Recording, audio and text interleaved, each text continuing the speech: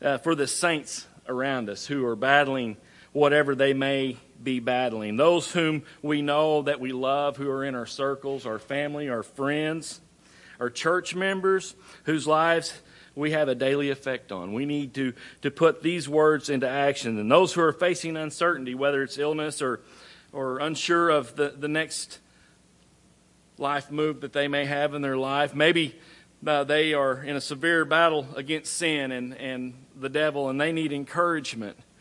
Maybe they're just the opposite. Maybe they're feeling God's call upon their life and they're not sure what to do, and they need some direction and help and prayer through those things. Maybe they're facing some financial problems, but no matter what they're facing, isn't it good to know that we have other people around us who are ready to come and intercede on our behalf? Isn't that something? You don't get that anywhere else other than when you're in a fellowship of believers. Ephesians 6:18 says this right here. Pray in the Spirit at all times. Pray with all kinds of prayers and ask for everything you need. Do this. To do this, you must be ready, it says. Never give up. Always praying for God's people. If you read that out of the New King James Version, it says, pray always with all prayers of supplication in the Spirit, being watchful to the end for all perseverance and all supplications for all the saints. We need to be praying for each other all the time. The words of this song are just these right here. It's 3 a.m. and I'm still awake. So I pick up a pen and a page and I start to write just what I would say if I were face to face. I would tell you just what you mean to me. And I would tell you these simple truths. Be strong in the Lord and never give up hope. You're going to do great things, I already know. God's got His hand on you, so don't live life in fear. Forgive and forget, but don't forget why you're here. Take your time and pray. These are the words I would say. The second verse says, last time we spoke, you said you were hurting. And I felt your pain in my heart. And I wanted to tell you that I keep on praying. Love will find you where you are. I know because I've already been there. So please hear these simple truths. Be strong in the Lord. Never give up hope. You're going to do great things. I already know. God's got His hand on you, so don't live life in fear. Forgive and forget. But don't forget why you're here. Take your time to pray. These are the words I would say. The first thing that this song says, and I believe that we need to heed it tonight, is I would tell you what you mean to me. There's a lot of people in this room that mean a lot to me. And if it wasn't for some of you in this room, I wouldn't be up here on this stage. It's a daily deal that I need people around me to help me do what we do here at this church. We have people that are praying for us pastors, and we appreciate those prayers. I tell you, we need to tell each other what they mean to us. We need to be vocalizing what each and every person means to you. Tell them that you love them. Tell them that you appreciate them. And tell them thank you for all that they do. Tell them how grateful you are for them and how glad you are that you are serving by them. And we are to have a heart of love for our family, our friends, and our fellow saints, are we not? Jesus tells us in 1 John chapter 4, verses 7 and 8, dear friends, we should love each other because love comes from God. The person who loves has come from God. God's child and knows God. Whoever does not love does not know God. Because God is love. It really doesn't matter what we think about that verse right there, because it's what God says. If you love, then you are of me. If you do not love, you are not of me. And I know we find it hard sometimes to love some of our brothers and sisters in Christ, but yet we still need to reach across that aisle. Ephesians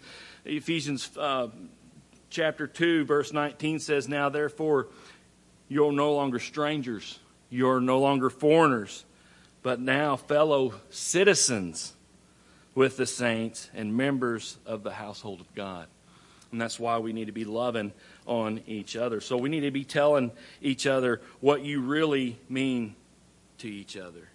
The second thing it says is be strong in the Lord. We need to encourage each other to stay strong in their faith. In Joshua 1:9, it talks about how the Lord says to Joshua, "Have I not commanded you to be strong and be of good courage? Do not be afraid or be dismayed. For the Lord your God is with you wherever you go." Be strong in the Lord. Life can be full of challenges. It can be full of sorrows. It can be full of tough decisions and disappointments. But even amidst the hardship, the Lord counsels us to be strong and be courageous. Be strong and be courageous usually doesn't require you to do great and mighty things. That's not what God's asking you to do. He's asking you to be strong and be courageous. It's really made up of a bunch of small decisions that we make on a daily basis. Being strong and courageous. That's showing our trust in God. As we prayerfully seek His direction and what He wants us to do. As we study His Word, as we follow His example each day of our lives. We have to have that courage to let go of the fear and face the challenges that we face on a daily basis. And we face those challenges with our faith. And as you turn to Jesus in faith and follow His counsel and be strong and be courageous, let God do great and mighty things in your life. Because that's when those things will happen. When you let go and you let God, when you let Him take over, that's when great and mighty things will start happening in your life. And be assured that He is with you everywhere that you go. The next thing that song says, it says, never give up hope. Never give up hope. We've heard these verses right here before. They come out of Psalms. In you, O Lord, I put my trust. Let me never be put to shame. Deliver me in your righteousness and cause me to escape. Incline your ear to me and save me. Be my strong tower to which I may resort continually. You have given the command to save me. For you are my rock and my fortress. Deliver me, O God, out of the hands of the wicked, out of the hands of the unrighteous and the cruel man. For you are my hope, O Lord God. Hope is the ability to look at any situation and know, regardless of what happens, regardless of how it may appear, God is going to come through for you. Hope is that part of faith that helps us focus on the future. Hope is that assurance, hope is what changes our perspective. The biblical definition of hope is confident expectation. Confident expectation. Hope is a firm assurance regarding things that are unclear and unknown. Hope is a fundamental component of life of the righteous. If you're a righteous person, if you're a Christian person in here, then you have hope. Without hope, life loses its meaning. Without hope, life loses its meaning because there is no hope in death. The righteous who put their trust and hope in God will be helped. There's no ifs, ands, or buts about it. You put your faith, you put your hope in Jesus Christ, you will have help. And they will not be confounded. They won't be put to shame. They won't be disappointed. And the righteous who have this trustful hope in God have a general confidence in God's protection and His help and are free from fear and all anxiety. Jesus tells us, don't worry. Don't worry. Why? Because we have a hope. We have a secured hope in Him. And the next thing the song says is you're going to do great things. If you're in God, you're going to do great things. This is an encouragement. This is an encouraging statement right here. Believe me, you are going to do great things. Encouragement is something that we need to help keep us all motivated in our daily walks. It helps. It's a good feeling that we're loved and we feel confident in ourselves and we need to do what we were created to do. And God created us and knows all about our personalities. He has provided countless verses in the Bible. Countless verses in the Bible that help encourage us each and every day, but also to teach us the importance of lifting up others around us.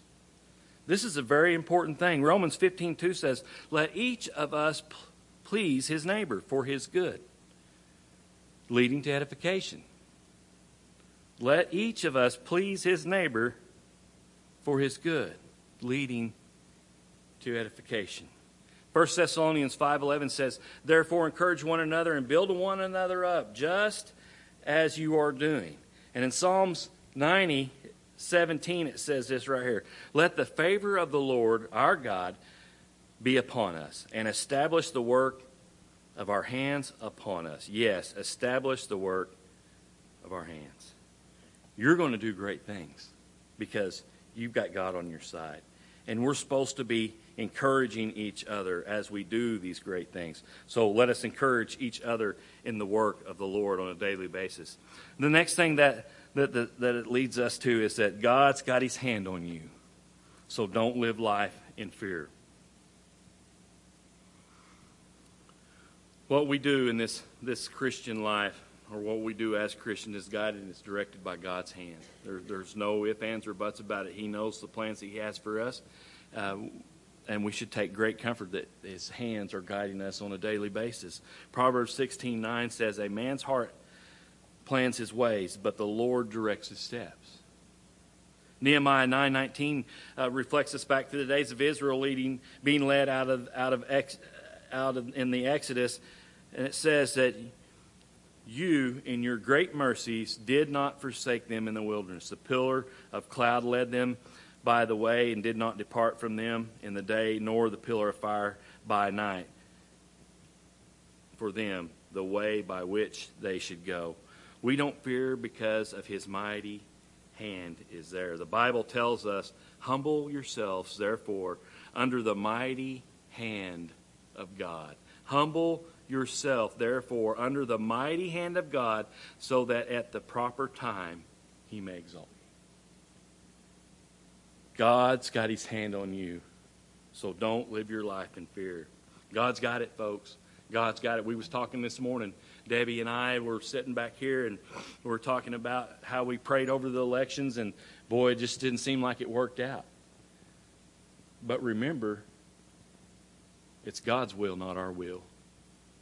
God's got a plan, and his plan may not involve a good runoff election or whatever we want.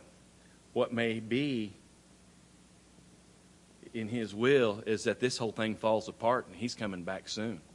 And we need to get busy telling other people about who Jesus is, because the end is near.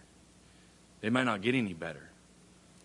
We may have started the end already, folks, and we just need to start keeping our hope in him, what he's got planned for us, and what he's going to do for us. We have got to keep our eyes and our focus on him. Do not live our lives in fear, but stay focused on him, because God's got it. No matter what happens, no matter what we want, no matter what our will is, God's got his will, his plan. It's already planned out. And the last time I checked, his plan was perfect. His plan is perfect. We just got to keep on what the next words of this song says. That's forgive and forget. The Bible doesn't say forgive, but don't forget. I don't know how many times that I've heard, well, I can forgive them, but I sure cannot forget it. This don't make us better. It keeps us bitter when we don't forget what others have done to us. It's a completely wrong attitude to have, and it's completely opposite of what God's Word says. And it says there in Matthew 6:14, it says, "For if you forgive others their trespasses, your heavenly Father will also forgive you." You forgive because God forgave you. You say, well, where does it say forget in the Bible? Where does it say we're supposed to forget those things? I see that we forgive as God forgave us. Well, how did God forgive you? How did God forgive you? He forgave your sins and your trespasses through His Son, Jesus Christ, did He not? He tells us that He has forgotten our sins and He has cast them as far as the east is from the west. That's in the Scriptures. So He's forgotten our sins because the east never touches the west. That's a forgotten place. A place that does not even exist, and God's put all of our sins there. He's forgave us our sins and He's forgotten our sins. He's put them in that place that we can't ever get to, and He can't ever get to it either. Because He's not going to ever go back to that place. You forgive because God forgave you. You forget because God has forgotten your sins as well. Jesus tells us this. He goes on, there's no other way. If you don't forgive and forget, Jesus tells us in the next verse, there in Matthew 6, He says in verse 15, but if you do not forgive others their trespasses, neither will your Father forgive you.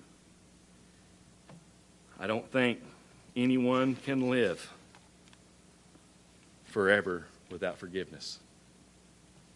I don't believe anybody can live forever without forgiveness and forgetting in their hearts. The Bible tells us that. If we don't forgive others, then we're not going to be forgiven our sins. So we forgive and we forget. How do we do it? Well, that's another sermon all on its own. And I'll leave that for another time. The song continues, though, and it says, but don't forget why you're here. Don't forget why you are here. We are here as His creation, and we are to bring glory to Him. That's why we are here. We do this in our worship. We do this in our praise. And then just like we've heard, and it's funny that all three of the pastors of this church have mentioned Paul and Silas in the last 3 weeks. But we praise and we worship just like Paul and Silas did in prison, just like the saints of the Old Testament, but mainly what we praise and worship, and we do just exactly like the disciples and the apostles did in the New Testament church of Jesus Christ. And what they did is they went out and they shared the truth of the gospel of Jesus Christ. Nothing brings God more glory. Nothing brings God more shine than this right here, than a sinner that repents. The Bible tells us in Luke 15:7, Jesus tells us this right here. He tells us Himself, just so I tell you, there will be more joy in heaven over one sinner repenting than there will be 99 righteous persons who need no repentance. And we know the story that comes from. It's Jesus going out and finding the lost sheep. Because that's what Jesus did. He came to seek and save that which was lost. And we have been tasked with exactly the same thing. That's our job. That's what we are supposed to do. You know, we are to be like Jesus. And He went out after the lost sheep, did He not? He didn't stay in the church house with the 99, did He? No, we go out. We don't stay in. We search and we find those who do not know Jesus. And we share with them about Him. We share with them the gospel. Brothers and sisters, don't forget why you are here. Don't forget it. This is the last thing that song says. It says, take your time and pray. Take your time and pray. Life is a vapor. We read that in Scripture. It's fleeting. It doesn't last very long, but yet the words say to take time and pray. Time in prayer is time well spent. And I tell you what, I'm so glad that we have these prayer services that we can burden ourselves with our brothers and sisters' burdens and take them and petition God. Like the song says, sweet hour of prayer. We take our petitions to the throne and we leave them there for God to handle. The Bible tells us that we don't have because we don't ask.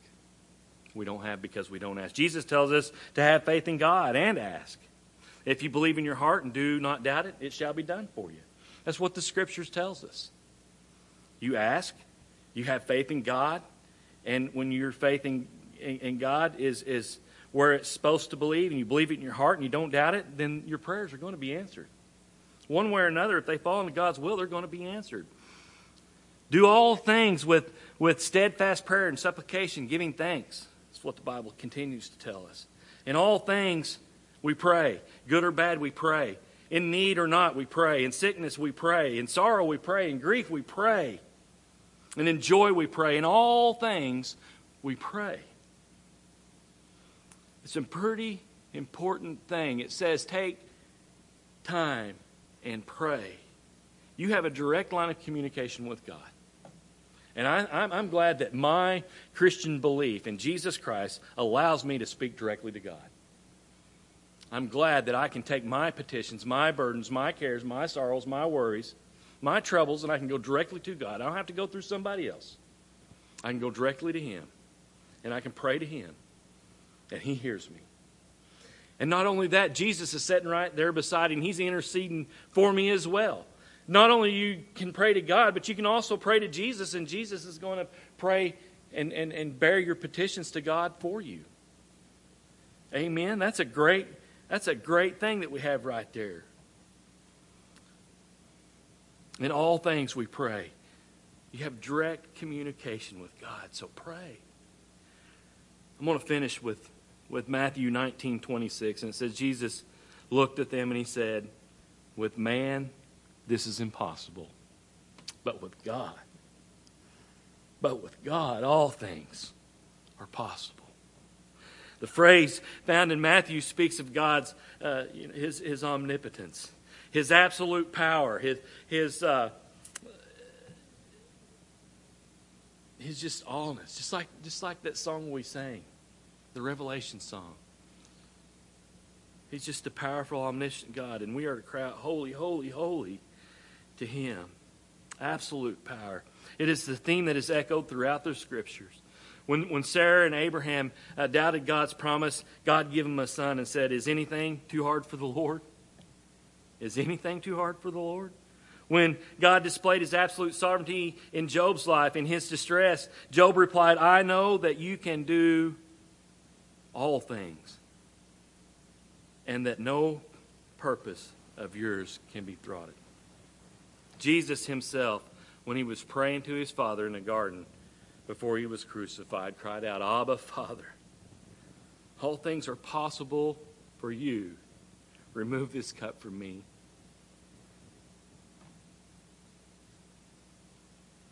But God didn't, did He? This phrase, with God all things are possible, proclaims the absolute sovereignty and uncontested power of God. All things are possible through Him. We often interpret this phrase, with God all things are possible, and we switch it around and we change it up and say, with God all things are possible for me. But that's the wrong attitude to have. We claim God's power for ourselves, and that's not right. But we can have this attitude. God is not at our bidding. We can't have that attitude because we just can't say, God, do what I want. No, God's going to do exactly what He wants and needs to accomplish His will, to accomplish the work of the kingdom. It's all about the kingdom, folks. It's all about this life after this earth. It's not about our life on this earth. It's about that life after. And we need to make sure that people are going there. Like I said, God is not He is not at our bidding. We are at His bidding. God is not at our bidding. We are at His bidding. All things are possible with God because He is the only one who can save us. He is the only one that can give us eternal life. And that's what that verse means. We submit to Him in prayer by humbling ourselves, submitting to Him, and placing our faith and our trust in Him and Him alone.